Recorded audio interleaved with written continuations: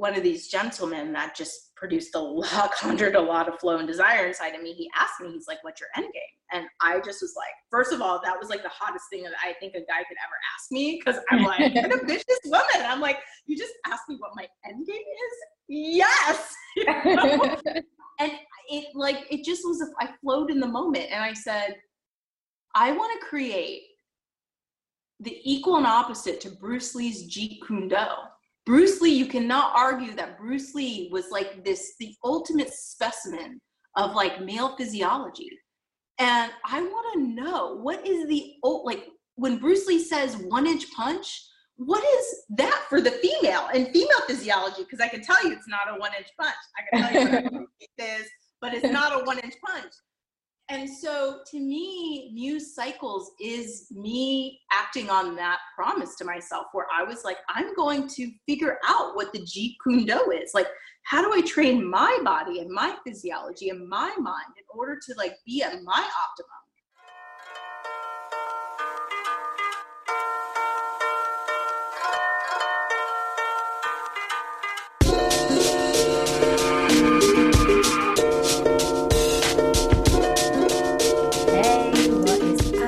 Welcome back to the Flow Sutra podcast, where we discuss all things flow and all things self-transcendence. It's an absolute pleasure to have you here. Thank you and welcome. Today I have a very, very special guest on the show. We have Shara Raqs, designer, inventor, dancer, creator of Muse Cycles. She is an amazing woman studying the effects of fertility on creativity and innovation. And we are going to be talking about all things flow, fertility, creativity, and all of the amazing juiciness of being a woman in the 21st century. So let's dive right in. If more women step into the aspect of their feminine biology, then that in itself will bring about a balance in how we function as a culture and society. And I think it's really important work that you're doing, Shara. So it's amazing, fascinating. I love how you're blending all the fertility awareness with creativity and neuroscience, and absolutely love to geek out on this stuff. And I absolutely love having you here and having, people listen to all of this stuff, especially women. A lot of, my listeners are women. So I want to be able to bring them that level of depth and knowledge and passion that you have for the subject. I mean, it doesn't matter if, the future is faster than we think and, your level of dedication and your level of, novelty and creativity that you bring to your inventions, and the depth and the research that goes into it, that ultimately matters. And it's so apparent that there's so much that you bring in terms of this really, really important topic that half of the population of the world needs to know about. Half. So there's half.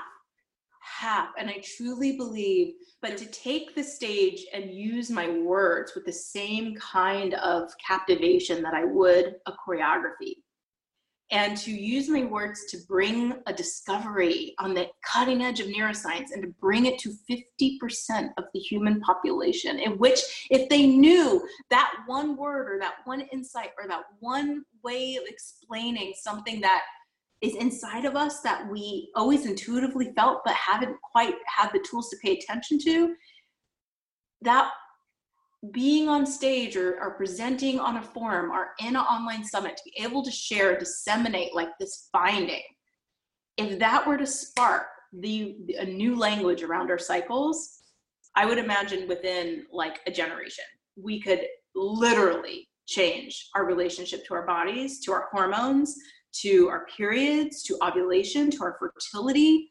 And the biggest thing is I would love to see in this future is that just like we don't believe that sex is just for procreation anymore, why do we believe that fertility is just for making babies? I have been using and tracking my fertility for my creative process, to build my own magnum opus, to fund my own, to bet on myself. I don't have VC, but I bet on myself and my ability to produce and to be a creatrix. And I've only been able to do that because I have doubled down on fertility awareness. And so this is a message. I hope that I could use a platform and stage to bring fertility awareness to more people outside of the context of family planning and reproduction. Yeah, and it's fascinating, right? Like when I first stumbled upon the fertility awareness method, it was like going and seeing like a fertility doctor, and she actually sat down with me and told me about all these things that I had no idea about. I was like, right, what? I'm supposed to measure my cervical position? Like, right. I was like, what? Right. What is basal body temperature, and what is, like, obviously we had some idea of cervical fluid, but like if you haven't been observing it, you have no idea that, it's correlated to the different phases of the cycle, right? Right. But there was a level of empowerment that came with actually understanding my cycle. And I thought back and I was just like, why isn't this taught? Why aren't Exactly. Like, why isn't it taught? Like, for me, it was, so when I was dancing full-time and professionally, I had an entire team of body workers that were like, literally, their job was to make sure my body could perform at peak when I was dancing full-time and professionally. And one of my body care team members, she had this book in her studio called Taking Charge of Your Fertility. And I was like, ooh, what is that about? And I took this book, I read it in one afternoon, and literally as soon as I shut it, I said, never again will I not know that this was what my body has been telling me for 30 years. Why didn't anyone tell me this sooner? And I'm getting an app for that. And so I literally got that's when I downloaded my very first cycle tracking app. It was, it was in 2012.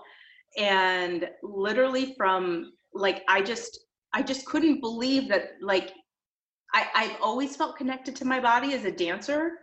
And I still couldn't believe that there was just so much going on in my cycle to tell me about what was going on in my body, that I was just like, I could have been tracking this ever since I was at the ballet bar as a girl training, in my body. I was like, why didn't anyone tell me this sooner? Yeah. Did you feel angry? Because I felt angry. I felt angry that this wasn't common knowledge, that this wasn't taught to us as, as girls, when we should have had that kind of, knowledge passed down to us. And it's not just something taboo that's passed down to us, Right. It more like, I took it on as a personal vendetta to right that wrong.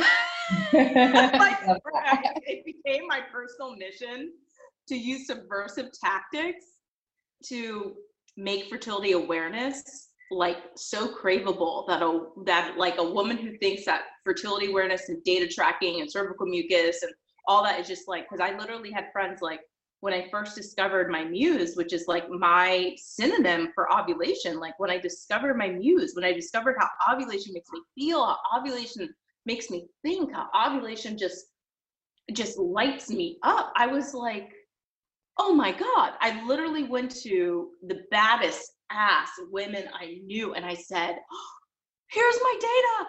This is what happened to me. Oh my God, this is what happens to us. I was like, this is so amazing.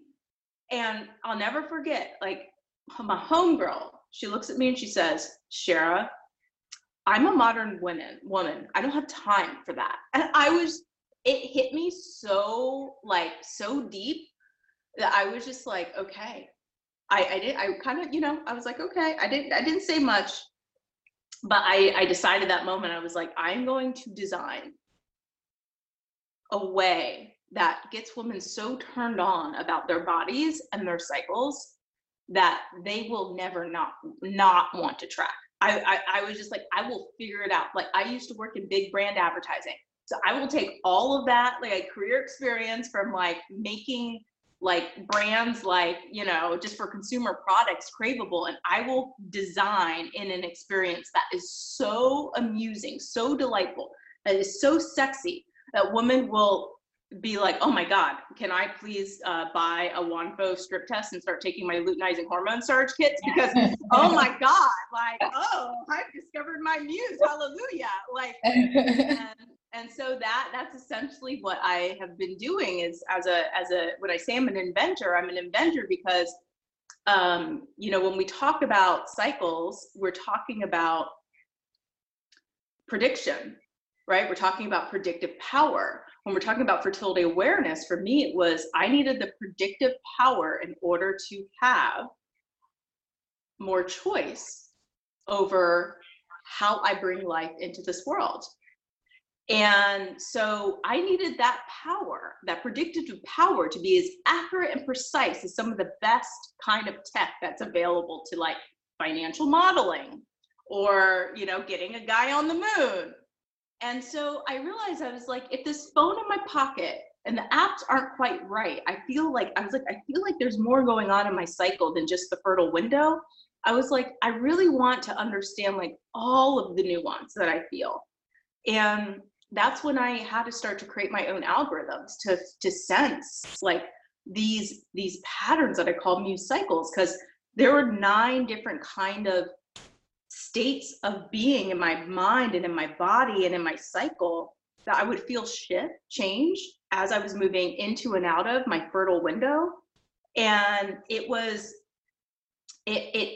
almost like, to think about it like the cycle, we have a lens of the cycle that we're taught, which is about the period. So we see our bodies and ourselves through that lens. And that lens is, oh, you know, I have my period or I don't have my period. And then it's like, oh, well, maybe I want to become a mom one day. And it's like, then you start to see your cycle through the lens of the ovaries. And you're like, oh, well, there's a fertile window and there's a time when I can conceive or not conceive. And any time you're bringing more attention or awareness to a pattern, you start to see more and more and more of it. And that is when literally it's like, oh, there's more going on than just my period. Then it was like, oh, now that I've like kind of, you know, moved through like this peak of fertility, there's more going on. And I was able to kind of go in deeper and another layer and another layer. And that's when I realized that my cognition, the way I think, the way I feel, literally the way that I produce creative thoughts, that was changing in sync with my cycle.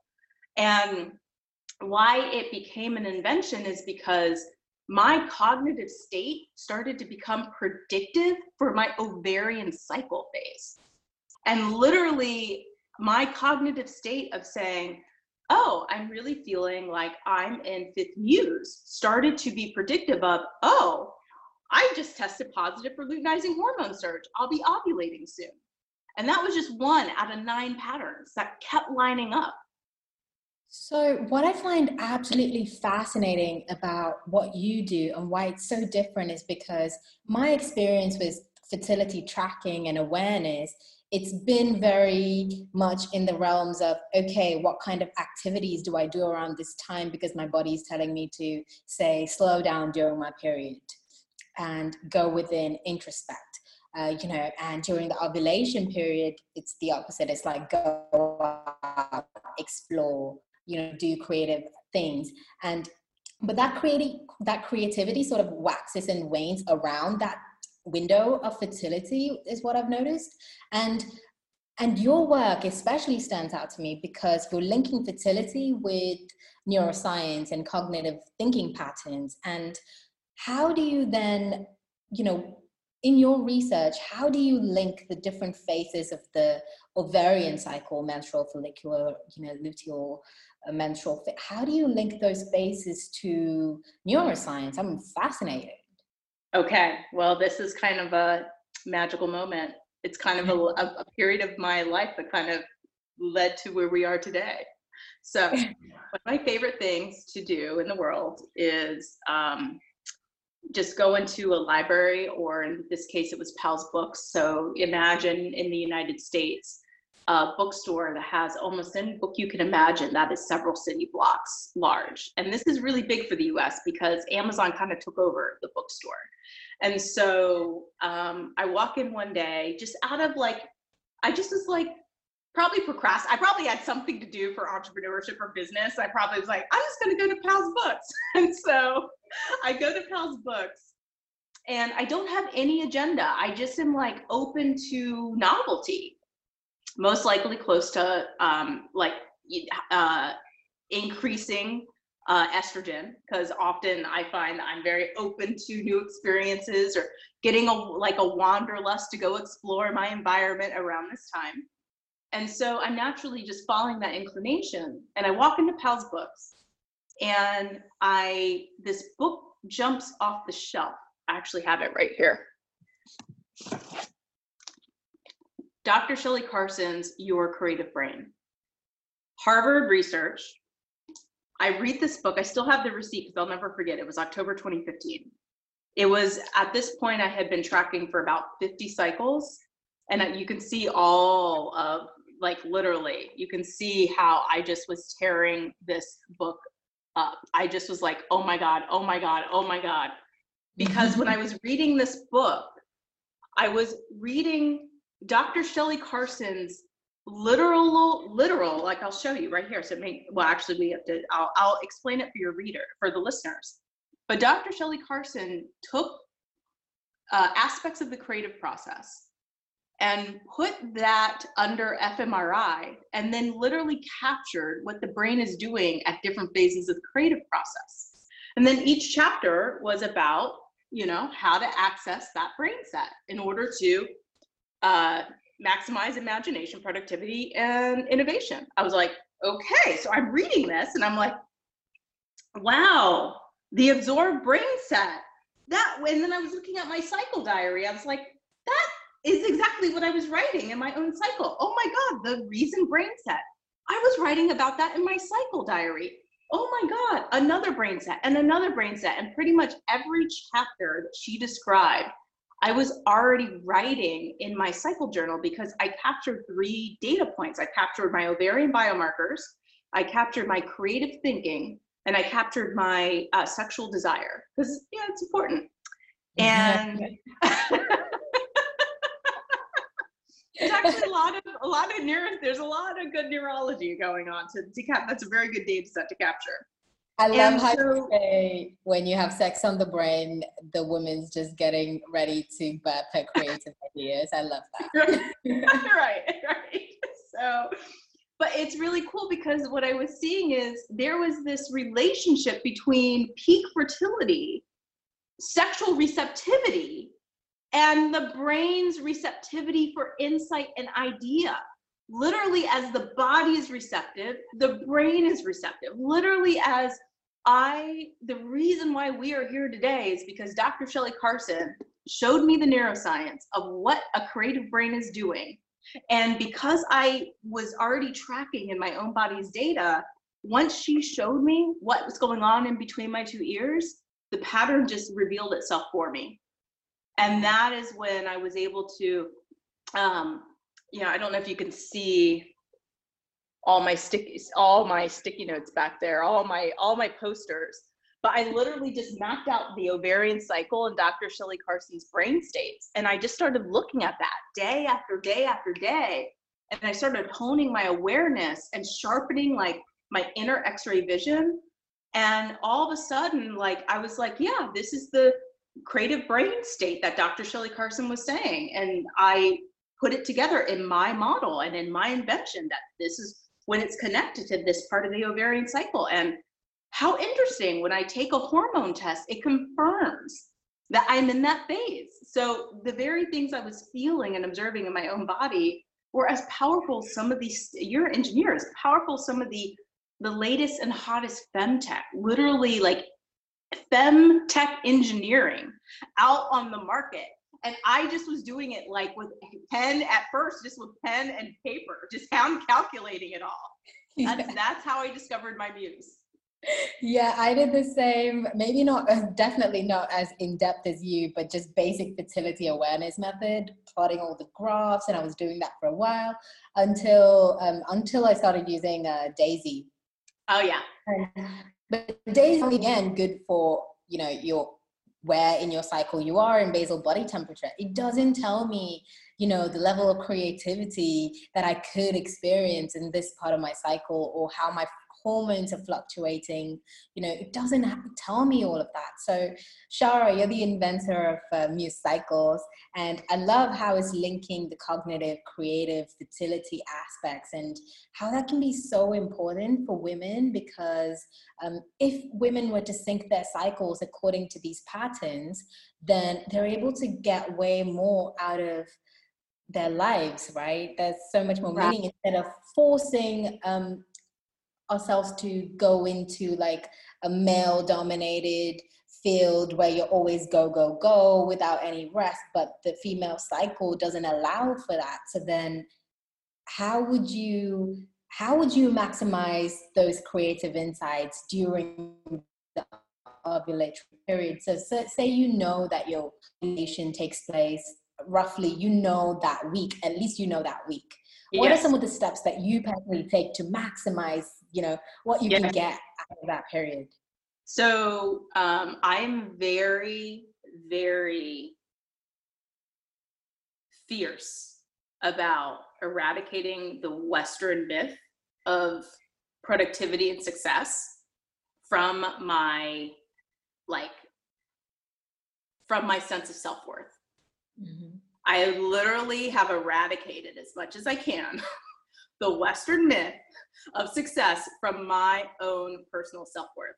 And so what that does is it frees me if I know that my female body in its peak, as estrogen is rising, is informing my brain, and that function is highly receptive, well, then I get to kind of fall into receptivity instead of high performance, like go, go, go. It's like I might open up my schedule because I know I'm actually more receptive. And the more space I give and the more time I allow, the slower, more sensuous that I go, the more that I make space for that flash of insight. It literally is like, there's a Western myth of like, for Edison, it was 99% perspiration, 1% inspiration. And I'm like, the Muse says it's 99% inspiration, 1% perspiration.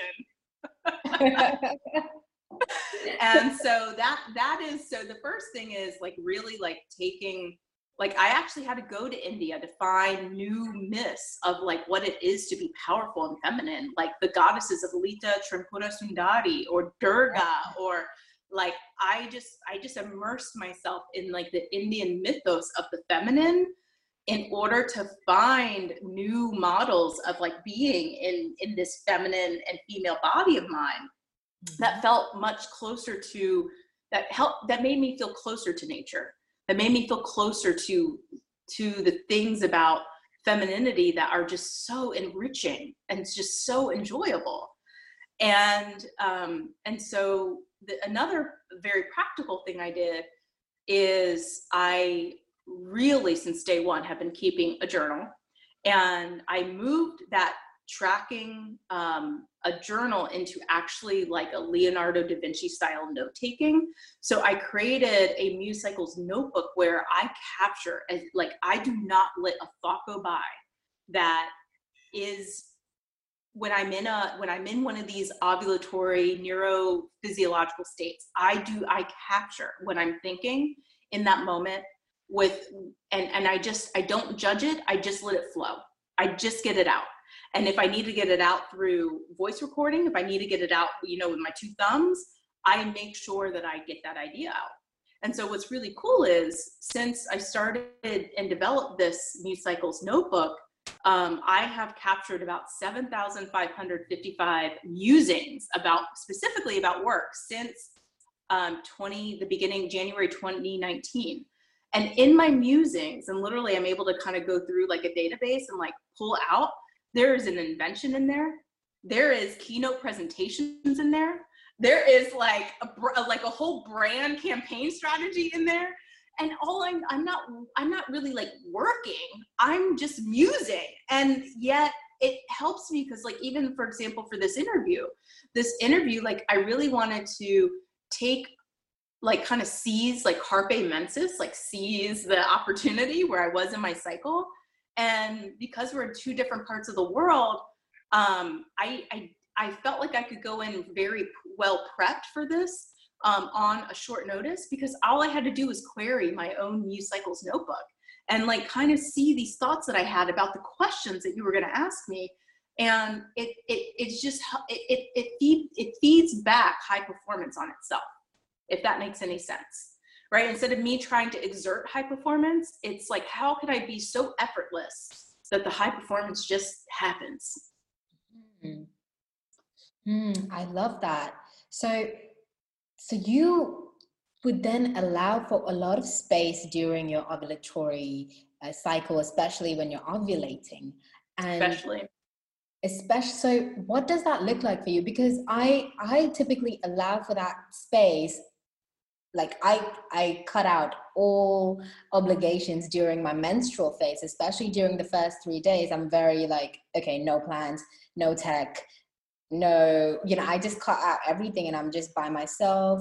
And, anything that comes through, whether it's journaling, painting, dancing, whatever that comes through during that time, very introverted, and I'm not engaging with the world as such.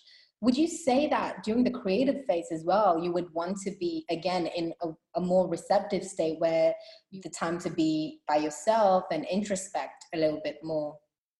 I'm going to add a nuance. So the first muse, which is how I signify the start of the cycle, it's really interesting. The neuroscience from first muse is we when you look at women speak about their experience, we're all kind of saying the same things. We all are introverted. We kind of like want to kind of be in our space. We want to be in like the red tent in a moon lodge. And when you look at, like, when I saw and read Dr. Shelley Carson's Your Creative Brain, the one brain set that I thought was missing that I added was the rest. Like, when we're not creatively thinking, like, in the creative process, it's always like pulling back and like stepping away from the creative work. And I was like, I bet that is a part of the menstrual cycle, or the part of the menstrual phase of the cycle. And I bet that has something to do with the default mode network. So this part of the brain that activates when the brain's not really actively thinking. And so the neuroscience is just coming out of, like, to support these suspicions that I've observed in my own body's data. And so that's really cool. And so it's so super cool to see us all kind of say the same thing. But where it's different with fourth muse is, first muse is more of like a creative retreat and a withdrawal and a restoration period. Fourth muse, so at the peak of the cycle, when estrogen is like, having us blossom to like the world around us, it's more of a creating of space to open for novel experience. So it's more of the brain lets go of the part of the brain that loves to control outcomes goes offline, and then all the back of the brain, the sensory association networks, come online. And so you can imagine why you would want to have an open, receptive schedule, because we're literally primed to be responsive to opportunities in the environment. We actually have an increase of wanderlust. If you look at mammals, which we are as humans, as a species, we're mammals. Like, we move more, we want to go out and explore more. And you can imagine if we have to sit down with our work schedule, or we're in a startup accelerator, or we are trying to get some tech done, or we're trying to do something for engineering. If we just sit at the computer for 8 hours all day, that's going to create a lot of friction and not a lot of flow. And I have tested this myself. Like, there was one time where I was trying to do a business accelerator competition or something like that. And I literally, like, during fourth muse at the peak of my ovulation, I was like sitting in front of the computer for 8 hours all day, and I wanted to crawl out of my skin because my body wanted to be moving. My focus didn't want to be so pinpointed. And as soon as I got that task done, I literally just like I don't even remember what I did, but all I know is I was getting back into like that kind of like, you know, absorb, like getting back into the magic of the moment and being open and like not so focused, just so I could feel reintegrated with myself. Yeah, okay. So I think I understand it better now. So the first muse correlates with the menstrual cycle, and that's when it's recovery, active recovery, rest, introspection.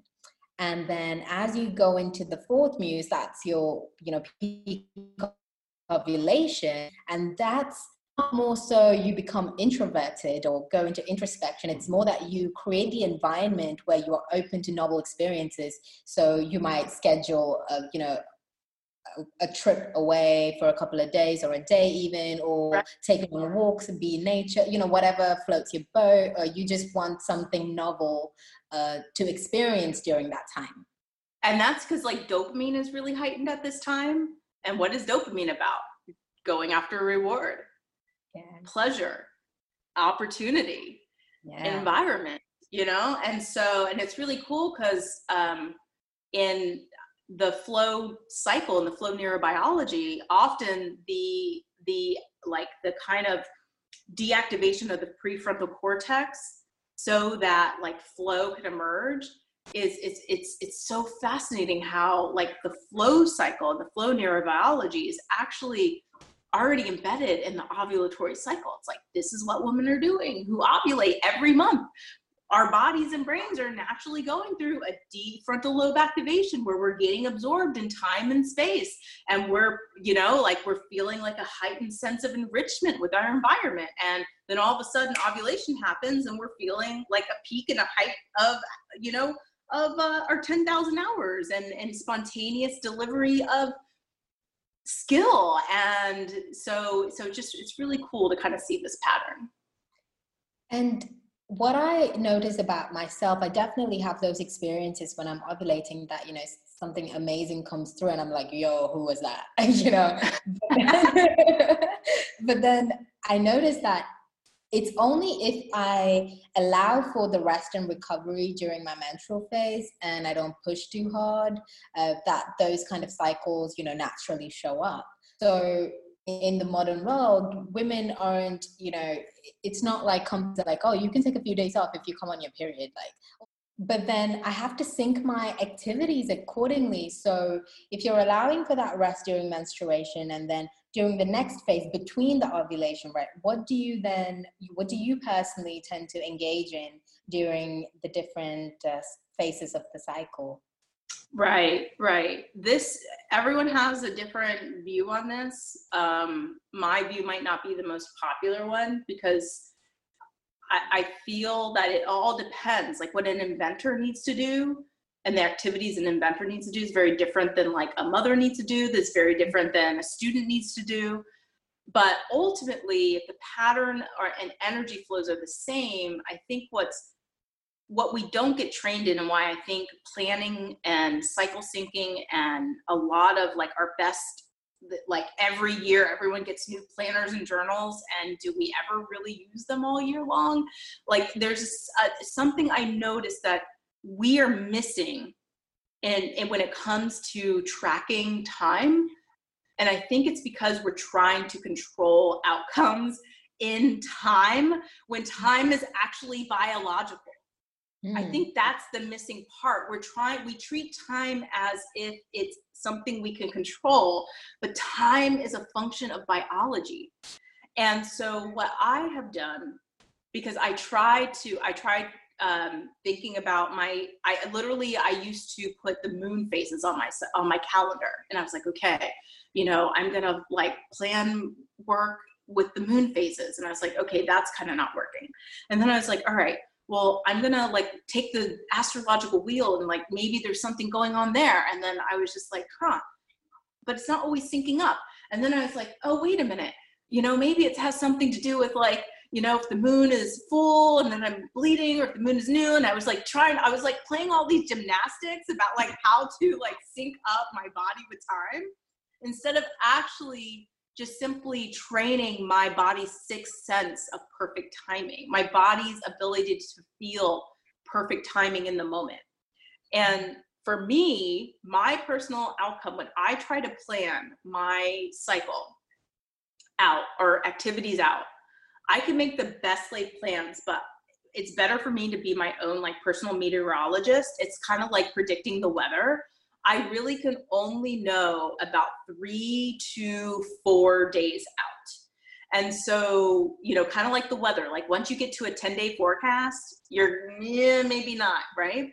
And so what I find is when I let go of control and kind of give in to flow and like cycles of time, and to really hone this like inner sense of timing, I find that my predictive power goes through the roof. And all of a sudden, I couldn't even plan these things better myself. All of a sudden, like things are like perfectly synced. Like one example of this is, and this is high stakes stuff. This isn't like, you know, this isn't like, oh, Shara, like, isn't that really sweet? You know, like, oh, how nice. You just get to do art all day. No, this was me. This is how I got through becoming a US inventor, which is a very hard thing to do if you're not working in a research and development, arm of a company with a lot of money. And so I remember I just aligned. I had honed such a sense of perfect timing of where I was at and how I would like move through each of these phases in my cycle. And like I practice showing up in that phase in my fullness. So if I'm in first muse, I practice showing up in first muse, even if I have a meeting. I practice showing up in fourth muse, even if I have to sit on a computer all day. Like, because then it's honing and training this predictive power, this ability to feel where I'm at. So then that gives me more options to kind of like be almost like play like time alchemy. Like I'm going to mix a little here, and then I'm going to mix a little there. And then most times, more than not, it kind of syncs up and works out itself. So this happened again with my patent. It's like I had a very important meeting. I had to deliver something truly novel, like the next level, to get into the next stage of the patent process. And it just, eureka. And then and that's what I was able to file my my provisional patent application on. That's amazing. And I think there's something to be said about embodiment and interoception ability as well when it comes to understanding what your cycle is trying to tell you, what your hormones are trying to tell you, what your ovaries are trying to speak to you. You know, it's like, it's not, I don't think women are trained in the modern era, not even trained. Women have inherently, they're intuitive and have the ability to tune into their bodies, but I think the modern world sort of takes it out of them because they've always tried to fit into this kind of patriarchal structure of ways of working, and the Industrial Revolution and all of that. You have the kind of set ways of how you show up, and that doesn't account for the ebbs and flows that comes along with a woman's cycle, right? And so for someone, I think, we're both dancers, so we are kind of very much in tune with our bodies already on some level. And for people that are embodied and practice embodiment practices, along with that kind of awareness of how the body is and what the body is, and, what's your body trying to say to you. If you're not one of those people, then how does a woman, tap into that power? Because it is a superpower to be able to ride the highs and to ride the wave of our cycle. Right. I'm really reminded of the work of John Coates. He's a researcher, a neuroscientist at Oxford. He wrote a book called The Hour Between Dog and Wolf. He studied he studied testosterone and traders on Wall Street and on the London trading room floor. And he made a headline with this research finding: traders in tune with their heartbeats make more money. And literally, our ovaries are easier to feel than our heartbeats. Literally, if I were trying to tune into my heartbeat right now, it would take so much more training than to be able to kind of tune in one layer deeper into this magic in between my two legs and feel what's going on with my cycle and my ovaries. And I think that it's maybe for a woman who's like, I don't know if I'm ready for that. I think it's, see that there's a moon inside of you, and the one face of the moon that it's like kind of like the moon, there's a dark side of the moon. Well, the other side of the moon is the ovarian cycle, is the estrogen, is the progesterone, is like the joie, is the peak. But we don't even have a word. Like, words are so important to our neurobiology, because if we don't have a word to describe what our body experiences, we literally might be blind to it. And when I think about how is it that across cultures, we have so many words for period. But if I were to say, what is the universal word for ovulation? Right? Yeah. And so I'm like, okay, well, I'm amused. I'm musing. I am amused. I am putting it out in the culture, and hopefully it picks up so that we have a way to describe. And I love this term, like, to be amused is to be delighted. And that's exactly the function of estrogen. Like, it is delighting you. It is literally lighting you up. It is like, to be amusing is like, you're like these humor and creativity and novelty is like happening in the brain at this time. And so I think that to take on a new language that is not a negative language or a derogatory language, but that is a powerful language, just even one word, or one phrase, I am amused, could be the beginning of this whole new box of sensation and feeling that can inform and help us feel more of what's going on inside of our own bodies. Because I truly believe if a trader who's in tune with his heartbeat can make more money and like have predictive power, our cycles are, we're always feeling what's going on. Our cycles are always communicating to us. And if we do the things and nurture ourselves and cultivate and move beyond like period pain, but we move into period power, and then like the delight of the muse, and we embrace more of what's going on in our root chakra, in our second chakra. Like if we see that there's a fertility and creativity link, if we know that there's this ebb and flow to how our bodies and minds work, if I have a changing body, then I also have a changing brain. If we're like, I am 9 women in one, and we embrace that, then we're starting to have a more honed inner awareness that we might not have if we're just thinking about tracking our period. Yeah, I think definitely there's something to be said about, tapping into that power and then understanding how that relates to how you show up in life, right? So taking that time to be like, okay, how do I feel? But then you have all these like external influences, right, that can change your state. And of course, like, traders, heart rate variability. I think heart rate variability matters for anyone, right? If you have a stronger vagal tone, then that's a predictor of, good health and right. Subsequently, great performance. You have to feel your best to perform your best, right? So within the menstrual cycle, like I genuinely, like, I don't know how it works, right? But when I was blind to my own ovulatory cycle, I used to experience pain during my periods. But once I developed awareness and once I started embodying activities that, synced to my cycles, I don't feel that pain anymore. Right. I don't feel pain.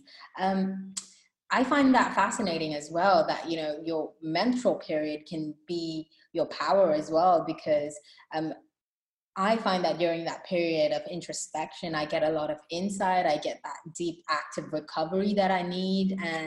And, you know, there is the flow cycle as well, right? So Right. before, you know, like when I heard about the flow cycle, I was just like, oh, okay, I need to incorporate this within my day. But then, you know, flipping it and incorporating the flow cycle into my cycle, my ovulatory cycle was even better actually, because I feel like, you know, the recovery is a menstrual phase, and I feel like flow and release sort of comes during ovulatory phase, and the struggle is usually during that period. It's both the luteal and the follicular phase Right. as well. Like I find that struggle usually happens during that time. I don't know what your experience is and how you would kind of correlate the flow cycle to the ovulatory cycle. Well, I mapped the neuroscience of it. Yay! I would love to tell you, because this is kind of like breaking news. So what's really cool is in the flow neurobiology, it's in the beginning of the what would be called like the struggle is they were associating it with cortisol and norepinephrine. And what's really interesting is in the luteal phase, when hormones are low, there can be more sensitivity to cortisol.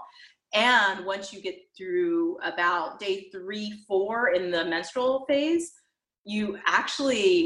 there's a hormone that actually it correlates with an increase in arousal transmitters in the brain. So literally FSH, which starts your new follicular phase, which happens about, you know, halfway in through your menstrual period, starts to stimulate arousal neurotransmitters like norepinephrine. And it actually correlates with a beta focus in the brain. This is what the neuroscience says. This is what I mapped. And this is second muse. This is what I mapped out in second muse. Third muse is this state, and then it talks about how we go from cortisol to norepinephrine from like a beta state into then the flow and release. And that is associated with alpha wave coherence and increase. And dopamine. This happens during fourth muse, during the estrogen peak and the luteinizing hormone surge, which is just so fascinating. And then gamma and theta waves, also associated with like ovulation, which is like the luteinizing hormone surge. And then we go into like the period after that. I forgot what they call it in the flow cycle model. It's the oxytocin phase. It's the recovery phase. Progesterone and oxytocin are correlated.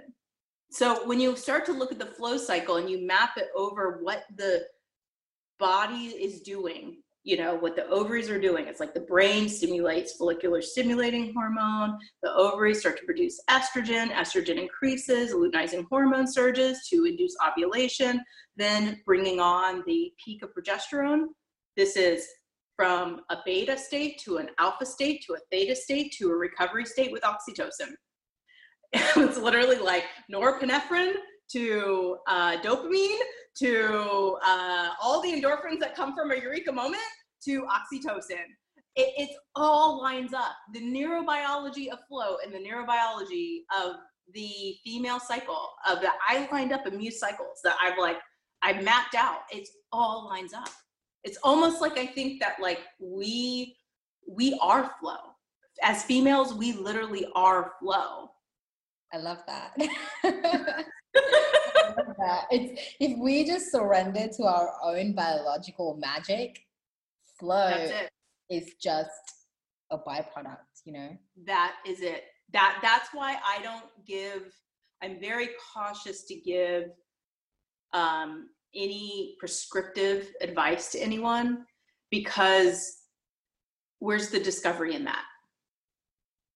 Right? Because trust me, there's plenty of people who are going to give plenty of routines and prescriptions, but for me, it's all about how much can you feel? Do you feel how much can you sense? What does fertility feel like?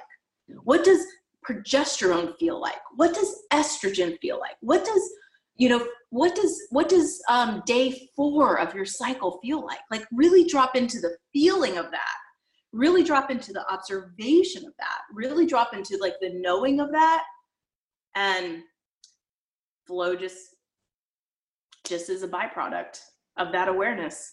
And I completely agree, and I completely feel the same way about it. But for those women who are completely new to tracking, they don't understand, basal body temperature. They don't understand what it feels, and maybe they don't even have that interoceptive ability. They don't have that ability to be in touch with their bodies, and they're not very embodied as consciously. Then what advice would you give? What are your top 3 advice for women that want to learn more about their own bodies and want to be able to embody flow? What would you do? Right. So I would splurge on your own period care package, because there's some really great period panties that didn't exist when I was a girl. There's some really great like tampons and pads and cups that didn't exist when I was a kid.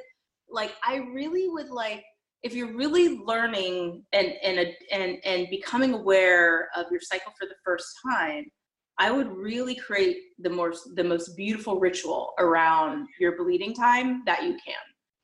It's something that I did for myself because I had a sister in my life. We actually belly danced together for many years.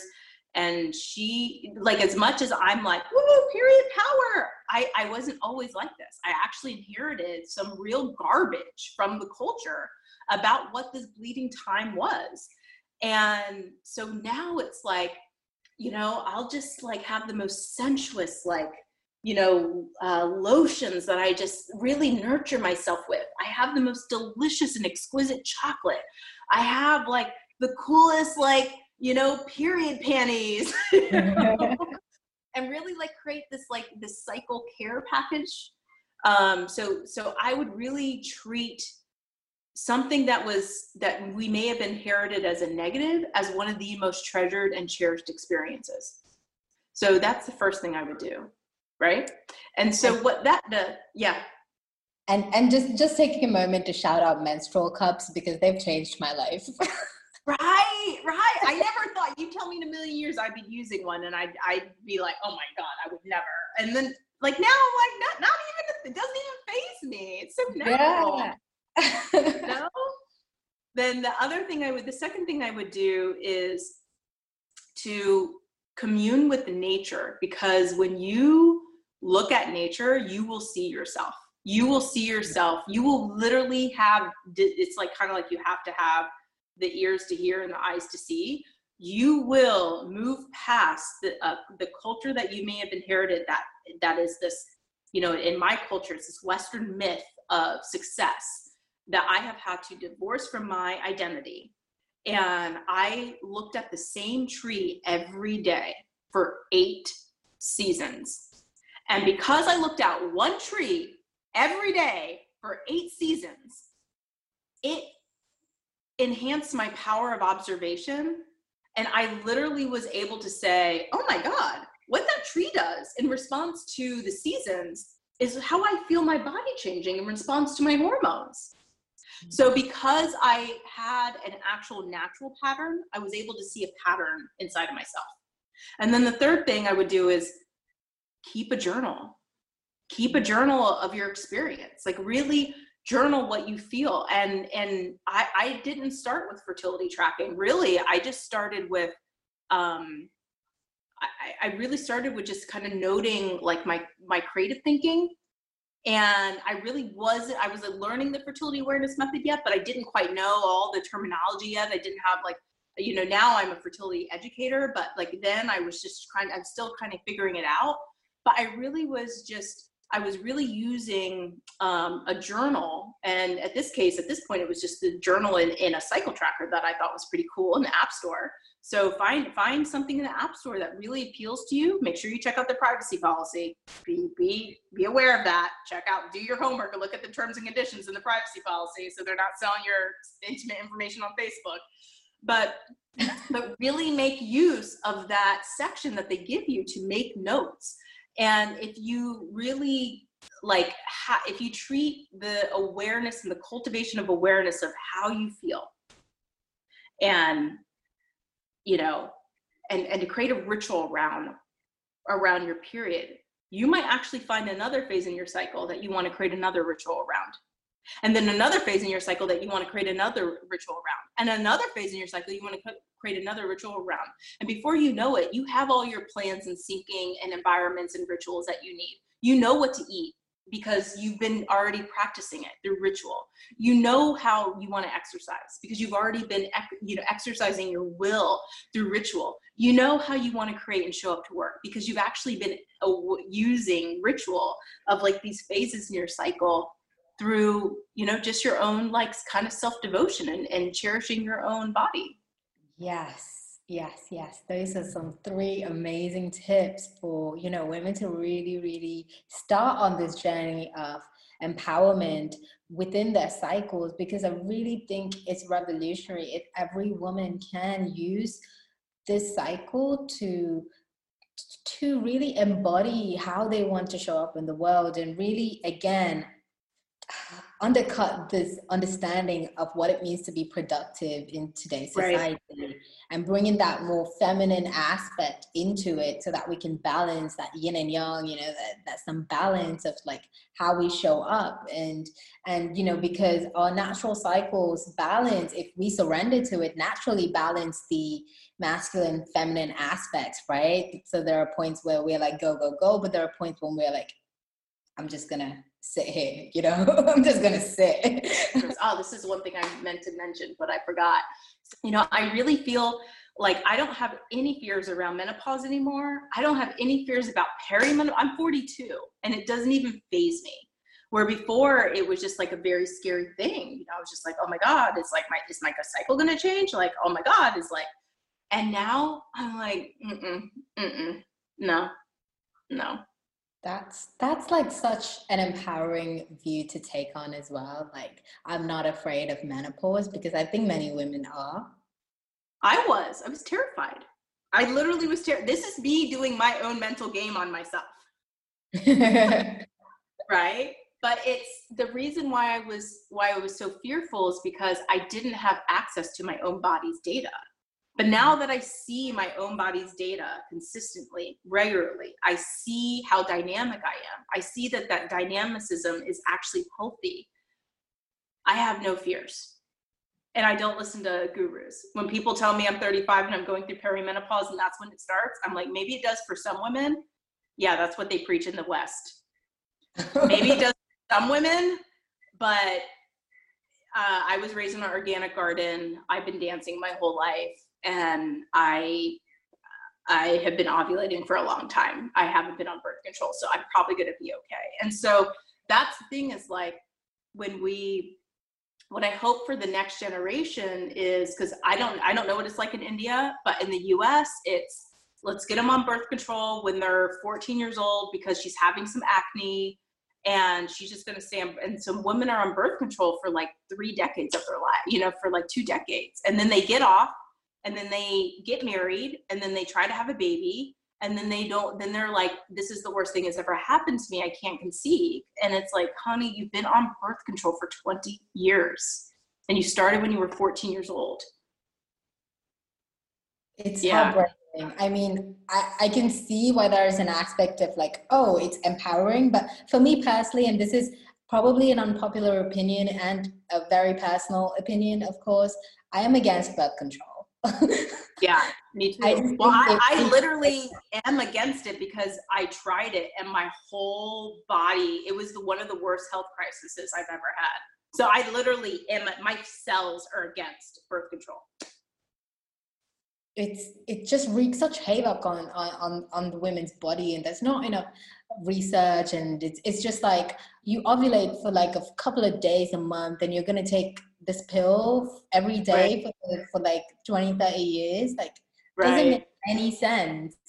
Right. I know, it doesn't make any sense at all, especially with that's why I'm very hopeful for, I think the fertility awareness methods they need to get updated. They're kind of stuck in methods from the 80s. Like BBT is great, but we have Ava fertility bracelet now. Like we have like the mirror fertility monitor. Like I literally can like pee on a stick, put it in my Ava fertility monitor, and literally get a quantified read of what's going on with my estrogen and luteinizing hormone surge. And so I literally will know what's going on. Like I literally have on Saturday, I'm getting this, it's called KEG, and you insert it into your body, and it like takes a sonar technology pulse. I know that sounds weird, but it literally will read how much cervical mucus I have. So I'm going to be getting like the most like primo data on my cervical mucus.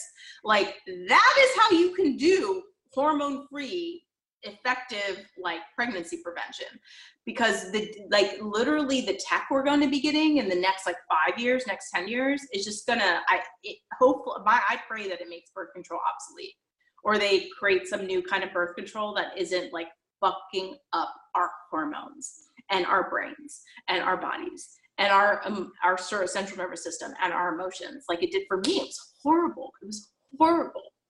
Yeah, and I think for a lot of women have horror stories around birth control, and I can't wait for all of this amazing femtech to just merge into some amazing, beautiful form of all-encompassing empowerment, you know?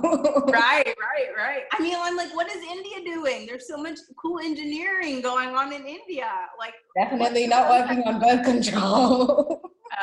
With a population of over 1 billion people. Right. Like seriously. Yeah. And maybe our femtech in the US isn't approved for other countries. I don't know much about that. I would imagine that like I tried to get this piece of tech that was approved for natural family planning in Europe, but I wasn't allowed to purchase it in the United States. So I don't even know if like different countries have different rules for different tech. I don't even know. I think they might, but I think India is really, really behind on in even talking about these things, right?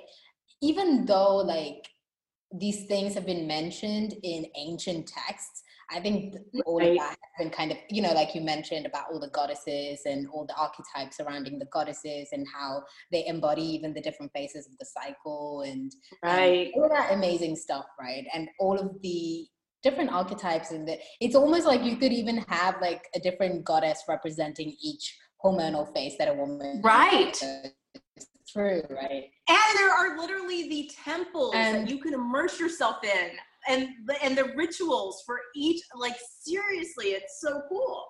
It's amazing.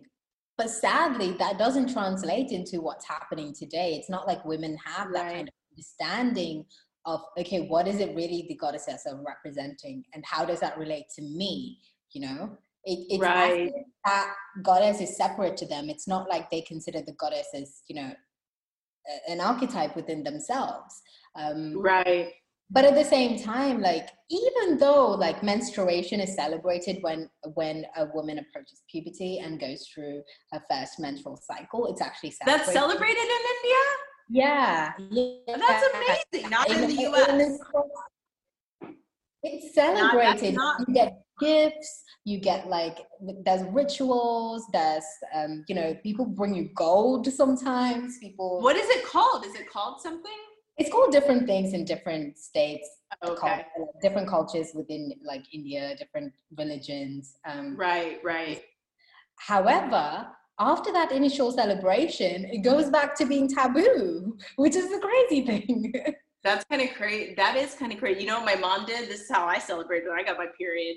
I was like, Mom, I got my period. And she's like, okay. Oh, she got all excited. My mom's kind of a trickster and a jokester. And she's like, oh, why do you come in and buy it? I was like, no, I don't want to buy the cats. And then she literally, I'm hiding in the car. And she like literally is parked like right in front of the drugstore. And I'm just like, oh my God, my mom's buying cats for me. And then she shows up and she disappears. She shows up to the front door of the drugstore and she's like, hi. And I'm in the car mortified. I'm like, everyone sees and are fine. So anyway, so that's what we get in America.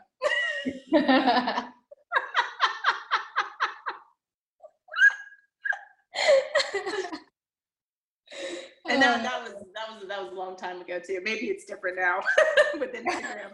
Thank you so much for sharing your Absolutely. wisdom. And I love the Flow Sutra. It's been an absolute pleasure to learn so much, and to hear about your work, and where can people find you? Where can people support you? Thank you so much. So I am on Instagram, muse.cycles. Also musecycles.co, musecycles.co. I have a boutique experience that I run digitally that helps women tune into all of these new states. And really, like, you could think of it like the ultimate awareness program for awakening mental, physical, and creative prowess. Thank you so much for being here. Absolute pleasure. And I'm sure that, your work is going to make ripples across the world soon enough. Thank you. Thank you so much for listening to another episode of the Flow Sutra podcast. As always, head over to RazorSally.com for all of the juicy details on all things flow. And if you have any questions, any comments, any thoughts, I would love to hear from you. Shoot me an email at razor@RazorSally.com. Wishing you a beautiful week and see you next time. Bye.